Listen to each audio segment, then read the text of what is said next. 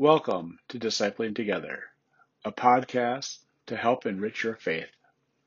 I am Pastor Dan Foster, and I serve 3 congregations in southern Minnesota, in Amboy, Vernon Center, and Winnebago.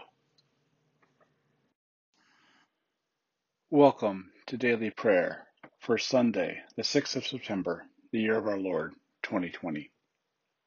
Let us prepare our hearts and minds for prayer.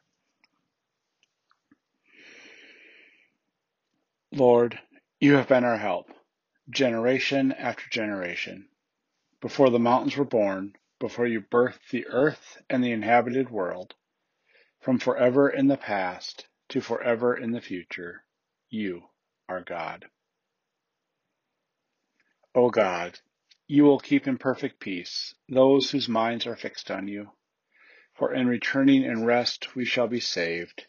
In quietness and trust shall be our strength.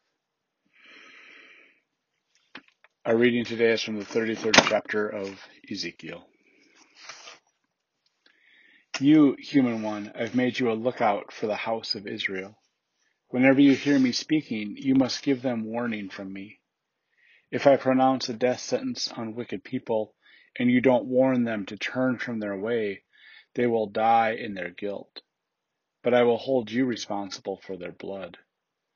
But suppose you do warn the wicked of their ways, so that they might turn from them. If they don't turn from their ways, they will die in their guilt. But you will save your life. You, human one, say to the house of Israel, this is what all of you are saying. How our transgressions and our sins weigh on us. We waste away because of them. How can we live? Say to them, this is what the Lord God says. As surely as I live, do I take pleasure in the death of the wicked? If the wicked turn from their ways, they will live. Turn completely from your wicked ways. Why should you die, house of Israel? This is the word of God for the people of God. Thanks be to God. Amen. Let us pray. Gracious God, we give you thanks for this day and for this promise that you want us to live and that life involves us turning from our wicked ways in the past and involves us some type of confession and forgiveness. So help us to confess our brokenness and our sins to you, Lord. Amen. Let us pray now the prayer our Lord taught us. Our Father, who art in heaven, hallowed be thy name. Thy kingdom come, thy will be done, on earth as it is in heaven. Give us this day our daily bread, and forgive us our sin, as we forgive those who sin against us. And lead us not into temptation, but deliver us from evil. For thine is the kingdom, and the power, and the glory forever. Amen. Let us now confess our faith using the Apostolic Creed. I believe in God the Father Almighty, creator of heaven and earth. I believe in Jesus Christ, his only Son, our Lord, who was conceived by the Holy Spirit, born of the Virgin Mary, suffered under Pontius Pilate, was crucified, died, and was buried.